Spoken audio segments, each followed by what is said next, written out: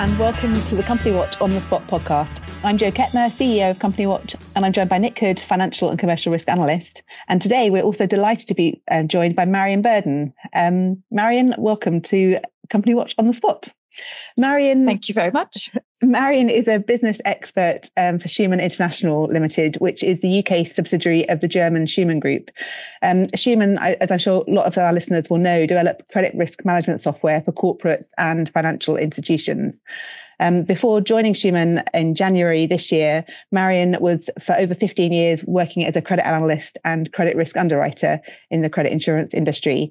And for Schumann, Marion's involved in building the UK and international business, and also very much involved in product development. So we are looking forward to a lively discussion about credit risk and automation, and I think Marion and Nick will certainly bring interesting views to that. So we're recording today's episode in the morning of Monday, the 25th of July. Today's main topic, as I mentioned, is going to be the role of automation in financial risk analysis, and we're particularly looking at questions that need to be asked in the era of economic volatility. Before we dive into that, Nick, I think it's worth doing a very quick roundup of the of the economic news this week. So you've got some numbers for us that I don't think are particularly pretty. I do, and as you say, not pretty. So this is the speed dating version of all of this. The first numbers we got last week were the employment numbers. Unemployment steady at 3.8%. The headline out of all of this is actually not the unemployment, but the rate of pay, where you've got regular pay, excluding bonuses, going up by 4.3% and including bonuses by 6.2%, which means that pay is going backwards in terms of spending power. And also there's presumably that skew, that private sector, public sector, very big differences again. I have the numbers, since you ask. Public sector regular pay went up by 1.5%, private sector by 7.2%. And in some sectors where there's a lot of competitive bidding for labour, such as construction, it's over 8% on there. So the answer is unemployment, good, rate of pay, bad. And it's bad in two respects. Firstly, because pay is going down in real terms, but also it's going up in terms of driving inflation. And we'll come on to that. So let me just segue straight through to inflation. CPI measure 9.4%, another 40-year record, up from 9.1% in May. Largest factor was the rise in cost of motor fuels, 43%. But food, 9.8%, restaurants, 8.6%, clothing and footwear, 6%. But if you look at the breakdown, virtually every single spending category went up. So it's not just... It's not the isolated... It's absolutely not at all. And what is sort of worrying about this whole business about is inflation embedded or is it a blip, is that services inflation across all those sectors was up 5.2%. Unless I'm much mistaken, on the whole, we don't import services, which means that's being driven not by Ukraine and not by China, but by wages. And so that's getting embedded, and it's got a long way to go. So that's inflation, as I say, we're speed dating today. And not a pretty sight, and heading, according to the Bank of England, for something like 12%, 11.9%, which is... And this is higher. This 9.4 was also higher. I think the general expectation had been 9.3. So again, we're not talking huge amounts, but again, that kind of direction of travel, that what's coming out is higher than expectations. Well, it means the bank and the markets are behind the curve, as the bank has been consistently right through. And one last number from last week came out from the ONS on the 21st of July. Government borrowing figures, second highest on record in June 22, 22.9 billion. Central government expenditure up 9 billion, caused by 10.3 billion extra of debt servicing costs, which were, as you pointed out, very aberrational, but a mere £19.4 billion for a month. Let Which us is hope lower that does lower not than continue. OBR, lower than the 19.7 that OBR had forecast. But even so, we are, and this should drop. This is not a kind of monthly figure that will continue to roll. But even so, those are starting to be big numbers. And as we know, they're tied to inflation. And if they're not tied to inflation, they're tied to the interest rate. So, either way, it's going one way. So those are the numbers. Great. Thank you so much for that, Nick. Now, on to automation. And this is really interesting. This is such a fascinating subject. And Marion, thank you so much for agreeing to join us. I wonder if you could start by just giving us a little bit of a background on what Schumann do and your kind of role in the automation of credit industry analytics. Yes, of course. Thank you very much for having me today. Schumann is a German group founded 25 years ago, and it's always been involved in developing credit risk management software solutions. So for companies across the board, as you mentioned before, not just the corporates, but also financial institutions, leasing companies, factoring businesses, and credit insurance and the surety industry as well. So obviously they have they're very different animals, but they have a lot in common when it comes to credit risk management, analyzing your counterparties, processing data, accounts, payments, invoices. You need to set limits, track your exposure, manage your exposure. So in the base, there are a lot of similarities between these industries. So the software can deal with all that. It's really a software platform. We're not underwriters, analysts as such, but the Schumann platform is open to link to all your other systems, bring information together. So really the aim is to work on the one screen and not have all these windows open with accounts, agency reports, and just trying to go between and doing things on email, attaching them. It's trying to get your credit risk management in one place. Schumann has been working with clients outside the UK for a long time. First London client was about 10 years ago, but we have an office now since January in London, so to be closer to the London market, the financial institutions, the credit insurers, surety providers, to service them more, and also obviously keep our ears open on trends and what people are looking for, what they want. Automation of credit decisions. Yeah, it's always been a key topic. Well, we have clients various sizes, so for some it's easier than for others. Obviously, we see in Lloyd's people for whom 5 million is a small limit. When if you're in the corporate space, you're looking at much different credit limits and in invoice sizes. So that definitely has an impact. What we try to do is bring together that information and look at what's your credit policy, what are your underwriting guidelines, and see if we can get the information out of your own systems, external systems, and then with that expertise get to a decision. But it's for our clients to set the level, set the decision to say, for this rating and this size company, we want to do no overdues, we want to do limit X. So we don't tell people how to set it. We just give them the options to use the data they have coming in to make the decisions. And are you finding, because this is such an interesting topic, isn't it, automation, this we were talking earlier, I think we are probably all of the generation that wants to look at something ourselves and to really kind of get under the skin. And yet, I think you said you're seeing as a younger generation of underwriters are starting to kind of join the workforce. Actually, there's a very different approach, and the idea of doing things on a manual review or Excel spreadsheets is really anathema, and looking to this kind of automation and things being joined up is much more the way things are going. But then what does that mean in times of economic volatility? Are you starting to see people kind of pulling back and doing much more manual reviews, or what's the trend are you seeing? Yeah, definitely. Coming back to your earlier point, for me as a credit analyst, when there was the first talk of automating some decisions, that's obviously a little bit of a threat to your job, because oh no, I do this manually and there's so many things I look at and I need to look at it myself. And It's not. I've always been told it's not a tick box exercise, so I need to, it can't be taken over. But definitely seeing from a business point of view, if you want to grow and deal with more risks, higher risks, it's very important that your analysts spend the time on the risks that matter the most. In a lot of places, obviously, you also don't have to get everything right. You can afford maybe a non-payment here or there, but it's about using your people for the risks that have red flags on them, or the really high accumulations that, even if it's a good risk, you might want to dig a bit deeper, because if that would go wrong, you'd have that catastrophic event that's really going to hurt, of course.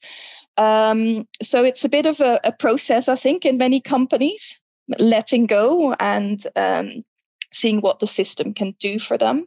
It is becoming increasingly important. We don't see a drop off in demand for automation. I think we can definitely link it to the economic climate now. First of all, finding staff is hard in every industry. So it's definitely, even if you'd wanted to, just throwing people at doing more manual analysis, that's not going to work. Margins are tight everywhere, so you need to think about, do I want to use staff, or is there a different way I can leverage my systems and my technology? And then the younger generation now coming into the workforce, they have different expectations. Clearly, they have grown up with smartphones, internet, computers, etc. They haven't seen anything else. And they have high expectations of systems as well, that it steers them in the right direction or filters out. It has to be intuitive, quick. They don't want to do the lists of spreadsheets and manual checks. They're looking for something that's much more driven by the technology, and probably have that trust a bit more as well than the slightly older generation. So that tension's definitely there. Where it's a bit more difficult, of course, with automation is we live in very unpredictable times. We've seen a number of events in recent years none of us ever seen before. Pandemic, war in Europe, inflation near a 40-year high. So I think that it's important to be careful and to be flexible. Keep looking at the data, the systems, the outcomes. And I think that will be important as well, because obviously you have to justify to your management and your board and your shareholders what you're doing. You're switching the computer on for some really big decisions,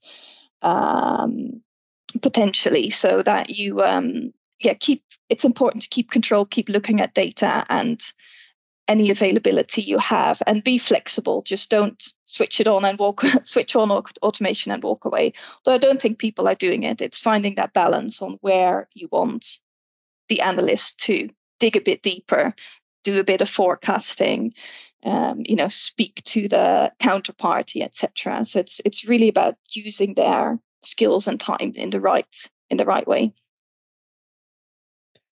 I suppose there's an interesting point, isn't there? I mean, as automation develops, you run the risk. It's interesting you say talking to the counterparty.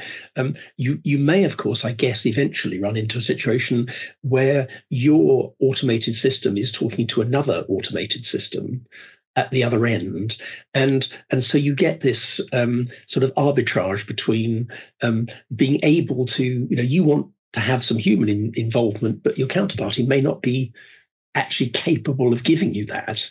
So there's more than one aspect to automation. It's not just your own, it's other people's. And of course, where the data is coming from automated systems elsewhere, do you trust it? Yes, definitely. And for me as an analyst, if the other side doesn't pick up the phone or my response is automated, I would trust it a bit, definitely trust it a bit less. Yeah.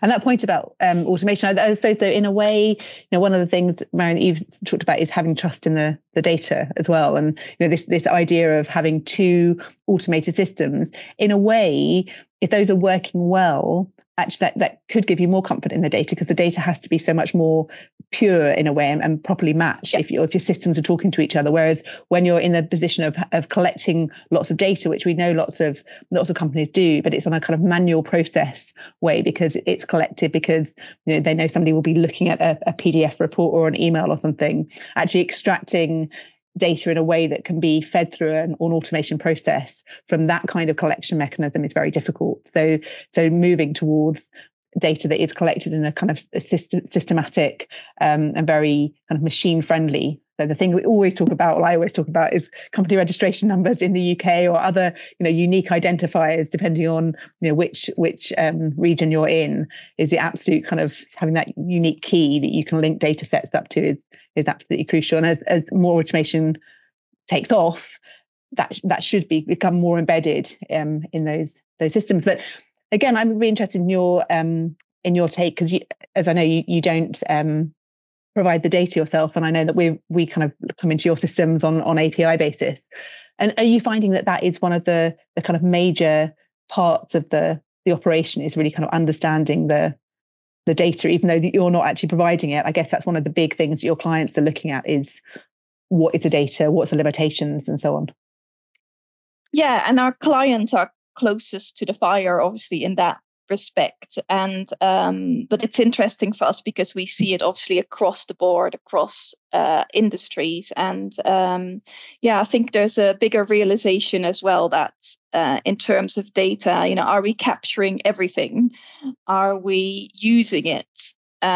Probably we're using I'd say we're using the tip of the iceberg. And that's also because we have, until recently, our processes were probably quite manual. Bringing another risk, obviously they're a bit more prone to mistake, but now we capture them. I think we see clients as well looking at projects like, what am I missing? What am I using? Is there anything more I can do with the data I'm getting? I'm getting so much from my own transactions and inventory systems and my credit insurer, and a broker in credit insurance sees so much. And I think we are in a point now we can pull it together, but it's still a bit the question mark. What are we doing with it? Can we use it to become a bit more forward looking as well? But that's there's still, everyone's working on it, but I don't think we have very concrete solutions there yet. That's interesting. So that flexibility, I suppose, is it the case that with some of these projects, it's kind of taking small chunks and trying to kind of iterate, taking little sections where you might be able to pull some data sets together and see how that works, and then building on from that? Is that the kind of approach that you tend to take? Yeah, completely. I think what you always want to avoid is the very, very large IT projects that where you want to put too much into one release or one change, or you want to completely in one go get rid of a legacy system. It's not the way to do it. We all know it takes too long. It's too risky. So at Shuman, we really look at we start with a base, with a bit of a minimum, and we then put increments on in very short cycles.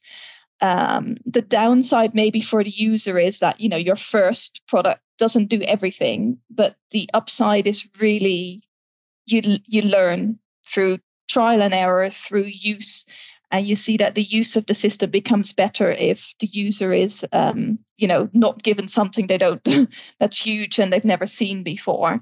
It's about building on the experience you have. And I think you need to do that with automation. And that's what we see as well. Most companies start with relatively small amounts, relatively restrictive parameters. So only letting through the best of the best credit risks. And as you then feed back other companies and you still approve 95% of them, I think that gives a lot more confidence to build up from there. So I think it's definitely the way to do it, just in IT in general, and maybe even how you do every process. Constantly keep making small changes. Don't wait until it's too late. And especially in the world now, we've seen so many shocks, and we've seen so many, if you're in a finance department, you've had to deal with so much in the last couple of years, from the basic, everyone working from home to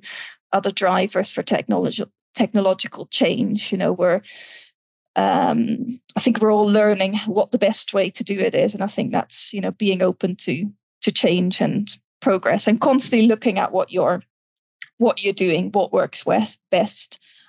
In terms of our software, we try to make it configurable. So if you want to make a change to what you're doing, big shock happens, you want to reduce your risk appetite, you can do it yourself. You don't have to come to us and say, can you tweak so and so in my system? No, the settings are yours to tweak and yours to use as we go through different economic cycles.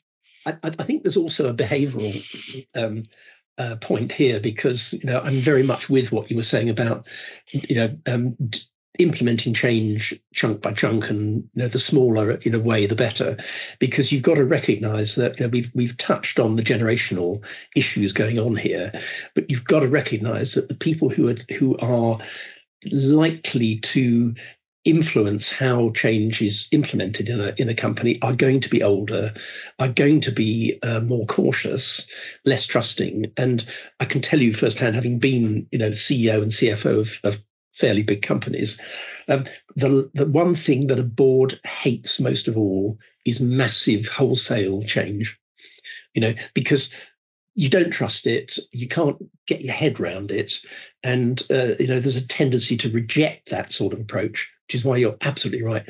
Don't throw all the balls in the air at the same time. Absolutely, and being able to do these smaller tests and improve value. I mean, this is how I guess we operate here at Company Watch as well. You kind of do small changes, iterate, prove value, and then make bigger things. It's so much easier actually, and it's nice to be able to have that kind of constant that constant kind of iteration and be able to look at new things. I'm kind of conscious of time. We never have enough time to do these things. Marion, any kind of final thought, and Nick as well, I'd like any kind of final thoughts on automation, the things to be looking out for, kind of pitfalls that we might be wanting to avoid, and also those, I think we've talked quite a lot about the big upsides, but any kind of final thoughts that you'd like to share? Yeah, I think in terms of credit risk, and although I'm not a credit analyst myself, I think the big challenge at the moment is combining the data. You have your traditional accounts, credit reports based on what's happened in 2021, boom year post COVID. Everything was going well, and we were spending again, and inflation worries were there, but I think we were talking about might reach 3 or 4%. To where we are now, we know very high inflation all across the world. There's talk of stagflation, even these very negative scenarios. It is, how do you combine that? How do I get that into my analysis? How do I understand which companies have the buffer or are doing the right things at the moment to preserve their margins and their cash? That seems to me something that's very difficult to get out of the technology. And then it's that uncertain time we've been in. We've had so many shocks. What will be the next thing, and can we, are we agile enough to deal with it? So yes, as I said before, definitely a place for automation still, but really something to keep a very close eye, economically keep a very close eye on what's happening and how companies are responding and dealing with the situation.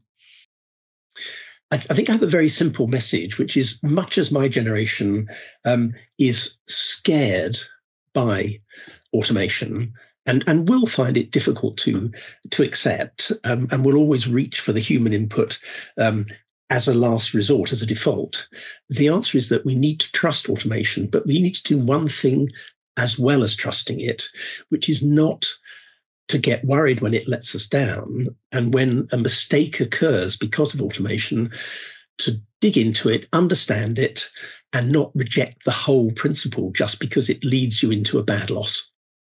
I think that's a very wise word indeed, Nick. Actually, I think you're right. I think there will be in anything that we do, things fail, but we need to learn and build on that, because as you both said, automation is the way forward with the problems of recruiting staff, and actually the expectations of the staff that we will be recruiting. We need to embed this technology and just constantly make sure that we're adapting and learning with it. So thank you very much. Really interesting discussion. Nick, as always. Marion, great to have you. I hope we will see you again soon. Maybe we'll come back once the accounts are coming through and we're starting to see what is going on in the world towards the end of the year. So thanks to you both. Thanks everyone for listening. Until next time, goodbye. Goodbye.